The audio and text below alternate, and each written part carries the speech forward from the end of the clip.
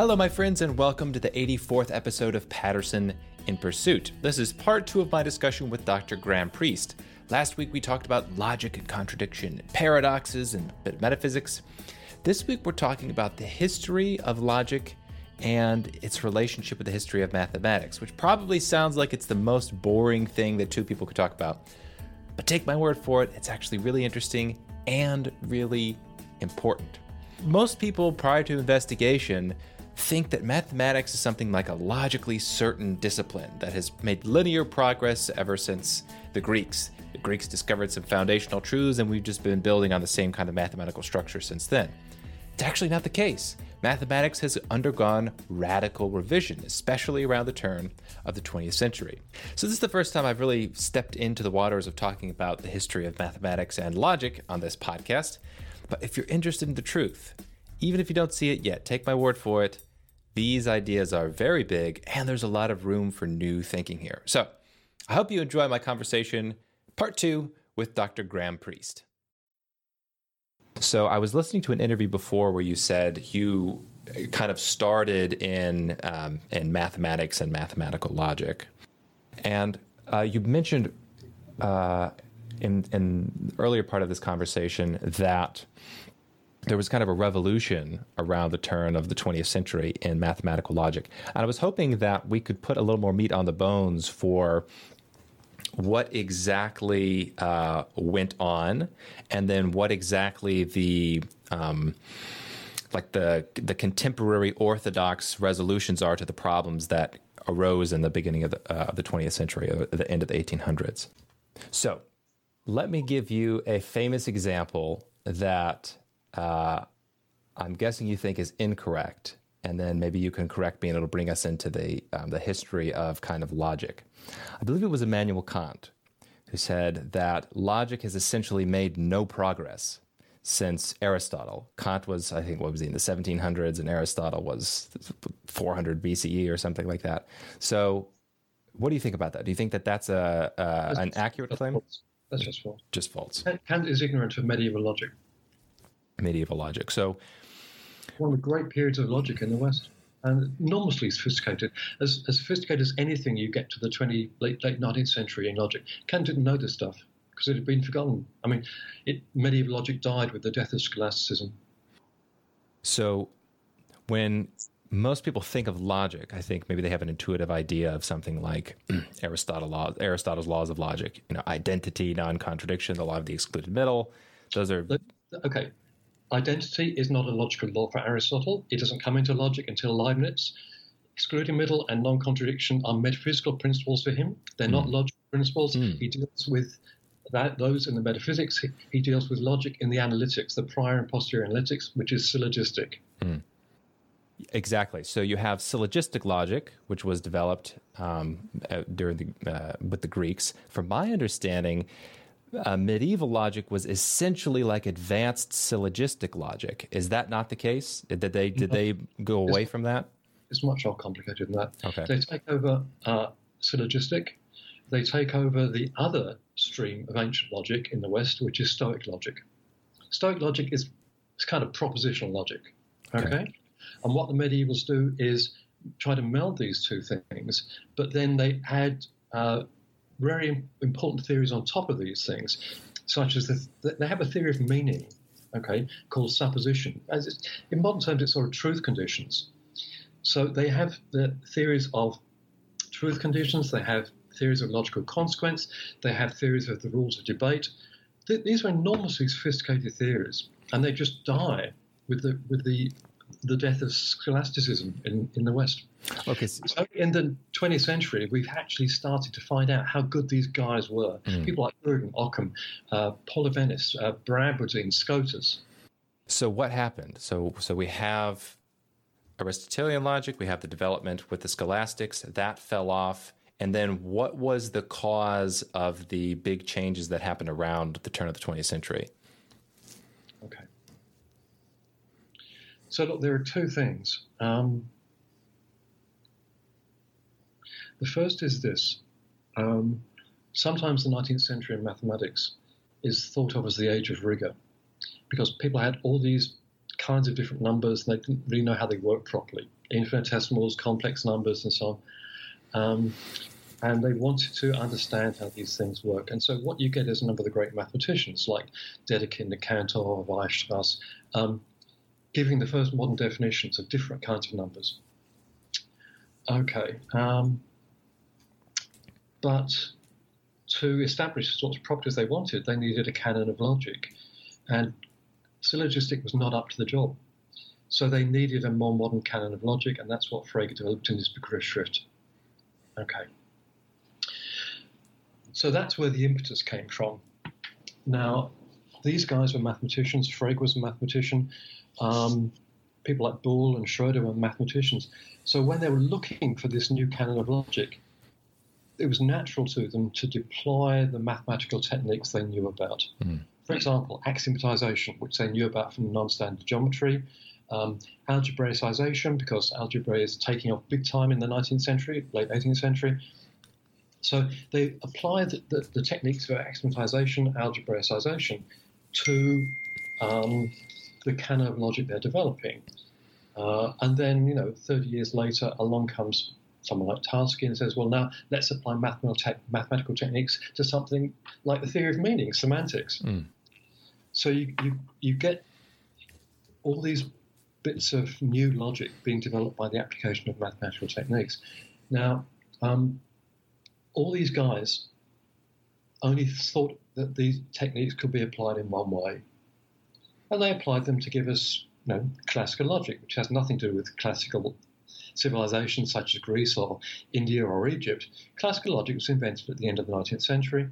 And these guys got it by applying the mathematical techniques they knew to logical problems, and they came up with this system called classical logic. Now, what we now know is that these mathematical techniques have an enormously wide range of application, and you can apply them. You can apply the techniques of algebraicization, semantics, axiomatics, to get many, many different kinds of logic. These are now called non-classical logics. And so we now know that the mathematical techniques are great. Okay, this is what modern logic thrives on.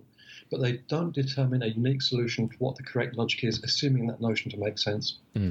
So the development, the radical shift in logic or progress that was made in logic from an institutional standpoint was really driven by mathematics.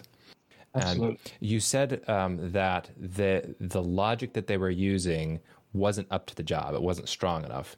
From a mathematical perspective, what does that mean? What were you unable to do with the old logic that this newer logic helped you do? Okay. So the obvious example is Frege's Begriffsschrift. Okay. So by the time that Frege is working, people like Weierstrass have given a plausible account of irrational numbers. They've shown how to get rid of infinitesimals. They've axiomatized the natural numbers, 0, 1, 2, 3, 4, 5. But what they don't have is an account of what the natural numbers are, 0, 1, 2, 3, 4, 5. And this was Frege's big project. Okay, he wanted to be able to define the natural numbers in terms of sets, collections. So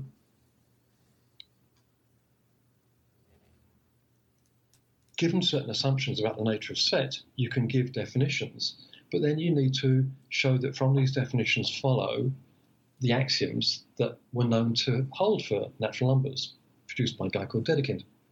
And there's no way using syllogistic you can do this. The principles of inference are just not powerful enough. That's why Frege developed the Begriffsschrift, the concept script. He developed it as a tool to allow him to deduce the fact about numbers from the definitions of numbers in terms of sets that he thought were correct. So correct me if my history is wrong here. That project, that Fregean project, was also undertaken by Bertrand Russell in the general school of thought called the logicists. Correct. Right. Okay. So what happened there? So from my understanding, Frege developed this logic and had already taken his book to print, and then Bertrand Russell shot him an email, essentially, sent a letter, said, hey, I found there's a little paradox here. That's, what about the set of all sets that don't contain themselves, which is a contradiction in the theory. Again, from my understanding, they still published the Bergerschrift, or however you say it, but Frege had to write an addendum. Also, from my understanding, Frege kind of gave up the project. His whole project that Russell tried to undertake, Russell and this other guy, Whitehead, tried to kind of preserve the structure that he was going with, but that eventually petered out as well. Like the project of logicism kind of died out. Is that generally correct? That's essentially right. So the Begriffsschrift is quite early. It's 1870s somewhere. So this is just developing the technical machinery of the logic. The application to mathematics comes in some later books. Okay. And the one where the technical project is carried out in detail is the Grundgesetze. And I think it was just as the second volume of Grundgesetze was going to press, then Frege received this letter from Russell, where Russell said, hey, essentially, the assumptions you're making about sets give you this paradox. Frege was devastated, and he admits this in the letter, his reply to Russell. And the Grundgesetze was published with an appendix where Frege gestured at a way he thought he might be able to solve the problem. And we now know that that doesn't work. But so that's 1890s, I think, if I'm right. But Russell and Whitehead are working on this thing, 1900, 1910. They believe in Frege's logicism, but they also know they need to solve the problem of what's called Russell's paradox. And then Russell discovers that Russell's paradox is just one of these large family of paradoxes, self-referenced, like the liar and zillions of others. Okay, so he has to come up with a solution to the paradox of self-reference, and he does this by a strategy of kind of constructing a hierarchy. And for various reasons, it doesn't really work. So logicism kind of, people are attracted to it till the 1930s, but in the end, another approach to number theory takes over. Now, what was that approach? So I'm going to give you my rudimentary understanding, and then you fill the details here, because this is really interesting stuff that I wish people realized how much of a radical reformulation of the fundamentals of mathematics and logic took place around this time period, from like 1880 to 1945 or something like that. You just have a total upturning, from my understanding, of the fundamentals in this area.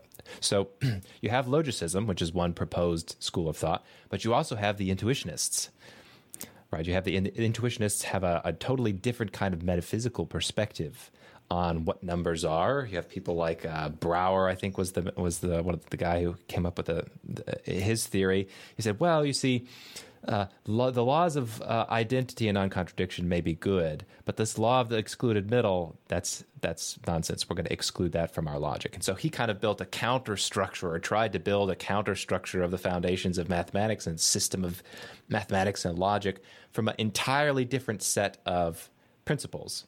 Is that right so far? Correct. Okay. And then you have another school, which is the formalists. We have somebody named David Hilbert. This is where I'm not. My history is not quite as good. So where does Hilbert and formalism play into this, and then how does it spill over into where we are kind of in the modern world today? Okay. So let's start with Brouwer. So he has a different metaphysics of mathematical objects. He doesn't think that, buildings and people and countries live out there in objective reality. There's a certain kind of view about mathematical objects which says that they do too. This is something called Platonism. And Brouwer thought this was crazy. Mathematical objects are simply mental constructions. To exist in mathematics is simply to be constructible. And if you subscribe to that view, then the law of excluded middle just falls aside, because there are some things that you can't construct, and you can't show that you can't construct them. So, A or not A disappears. And he attempted a reconstruction of mathematics, or at least part of it, because you can't get all of it. This never appealed to many people. It was never really taken up outside the Netherlands. Intuitionism has made a comeback in the 1960s and 70s just because it's been shown to be closely connected with results in computation theory, topology, category theory, but that's much later part of the story. Hilbert is working with his school in Göttingen in the 1920s, and he knows that the foundations of mathematics is a mess because we know that they give rise to contradictions. So he says, well, we want to make sure it's not going to happen again. So what we're going to do is we're going to axiomatize mathematics, give a complete axiomatization, and then prove that it's consistent. So we can't be subject to these things again. So that's his program called Hilbert's program, and it was destroyed by Gödel. Mm-hmm. Okay, but that was his program. Now, okay, if you want to prove mathematics consistent, what tools are you going to use to do it? Well, if it's going to be a mathematical proof, you've got to use mathematical tools. But the mathematical tools are the very things you're worrying about. So he says, well, okay, so we're going to have to, in this consistency proof, apply a very, very restricted kind of mathematical reasoning, which is entirely unproblematic, and he called this finite tree. Okay, so he said, look at finite tree mathematics. That's kind of contentful. You can do it with matchsticks. And all the other junk, the kind of super on top of that, with quantifiers over infinite things, this is just kind of playing games with symbols. So you can think of that as just worrying about the formalism. So he didn't think that all mathematics was a game with formal systems. He thought there's this really contentful part of mathematics called finite tree mathematics, and then there's the other stuff was kind of just using symbols in appropriate fashion. When you say finitary mathematics, do you mean, is that like an explicit term? So we're talking about the mathematical structures that are built on an assumption that there are no infinities? Is that what he's talking about, or does that term mean something else? He never actually gave a very precise definition of finite tree, but it's the sort of things which you can do with finite tree combinatorics. So think of symbol manipulation. Yeah. So if you want to add 3 to 2, you got 2 matchsticks and you got 3 matchsticks, and you put them together and you got 5 matchsticks. So that's sort of combinatorial reasoning about finite tree objects. It's that kind of thing. So how much of this development then of higher mathematics is driven by the assumption of the existence of, I guess you could say, of infinite sets, of the work of Cantor, and the idea of the natural numbers being more than just the things you can count on your fingers, that you're dealing with like a higher level of mathematics here that includes infinities? The theory of infinity is completely standard in modern mathematics. I mean, Cantor opened this whole new realm of investigation for mathematics, and it turned out to have problems of the kind that Russell's paradox says. So again, the paradox of self-reference come in. But okay, and there's another bit of history. What happened to Cantor's theory after the failure of logicism and Frege? Well, what happens is you get mathematicians in about 1905, a mathematician called Zermelo, who says, never mind these damn foundational programs, let's just write down what we think holds about mathematics, and we'll make it strong enough to do the kind of set theoretic constructions we want, including the infinite, but not strong enough to get us into these problems of self-reference. So Zermelo produced an axiom system for set theory called Zermelo set theory, and it was sort of strengthened a bit later by some other people. But essentially, his axiom system for set theory has now become kind of orthodox. So most mathematicians will assume that when they do set theory, they're doing it in something like Zermelo set theory or its extension, Zermelo-Fraenkel set theory. And it doesn't tell you anything about the nature of mathematical objects. It's just a bunch of axioms for dealing with certain kind of mathematical objects, namely sets. So in those mathematical structures, how many of the rephrase it. So you said Cantor open up this whole new world of investigation for mathematicians. Of those worlds, how many of those do you think are immediately applicable? We could say, this theory about the uncountability of the reals is applicable to how the engineers solve this problem here, or is that just kind of the area of pure math? Like, is that maybe what Gödel was talking about, that you have the finitary mathematics, which is maybe what the engineers are using, and this pure mathematics stuff, which the mathematicians are talking about, is that not as applicable to the world? No. Look, the engineering mathematics is based on the calculus. Okay, calculus concerns the real numbers. So you're certainly not dealing with finite few objects. You're dealing with infinite objects, big time, because even to construct these things, you need several degrees of infinity. So standard mathematical theory that gets applied in engineering is already dealing with what are infinities for set theories. The engineers themselves won't be dealing with infinities, right? They're going to be dealing with kind of finite mathematical calculations, that there's a story told about the calculations about how they presuppose infinities, but they themselves won't be encountering any infinities, right? Well, they're dealing with real numbers and the solutions to differential equations. And how do you solve a differential equation? Well, you look to the pure mathematicians, and the pure mathematicians tell you how you solve differential equations by appealing to certain properties of real numbers. How do you know what properties those real numbers have? Well, you look to your theory of real numbers. Okay. And theory of real numbers are already larger than the smallest infinity. So, of course, engineers just want the damn building not to fall down. Right.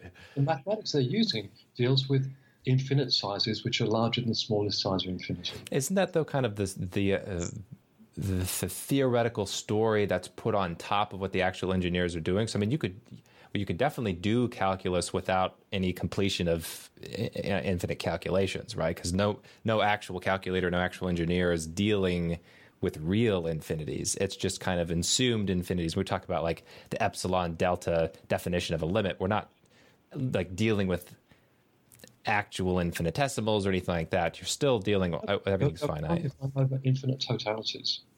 And on the standard understanding of a real number is itself an infinite totality. I mean, engineers, of course, aren't interested in the foundations of what they're doing. They just want to buy the damn thing. Right. But mathematicians are, and mathematicians will tell them how to do these things. And mathematicians will often use infinite tree methods to tell engineers how to solve the equations they want. So would you say that, kind of putting this all together, coming full circle here, going back to the self-reference and contradiction, that there is modern mathematics points to the idea that there is some inescapable contradictions in any logical system. Like any formal mathematical system is definitely going to run into problems of self-reference or even contradiction, explicit contradiction, if it tries to be like a complete mathematical theory. Like the only way you can avoid problems is by restricting what you can do with your mathematics.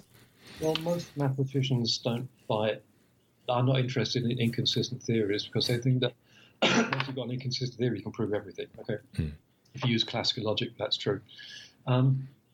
So they certainly hope that their theories are consistent, and as far as we know, things like arithmetic and Zermelo-Fraenkel set theory are consistent. But there's this kind of a saw that's there has never really been diffused, because what Zermelo did was get rid of inconsistencies except at what Cantor called the absolute. So this is what you get when you increase the size of things and go as far as you can go, however far that is. And that's a hard question mathematically and philosophically. And a lot of these problems actually arise at the level of the absolute infinite. And Zermelo solves the problem by certain assumptions about the absolute, but once you start to look at them, they're a bit problematic. And so there are all kinds of kludges which mathematicians do at the level of absolute infinity. But I think most of them realize that there's sort of something a bit funny going on. Well, that's a wonderful note to end the conversation on.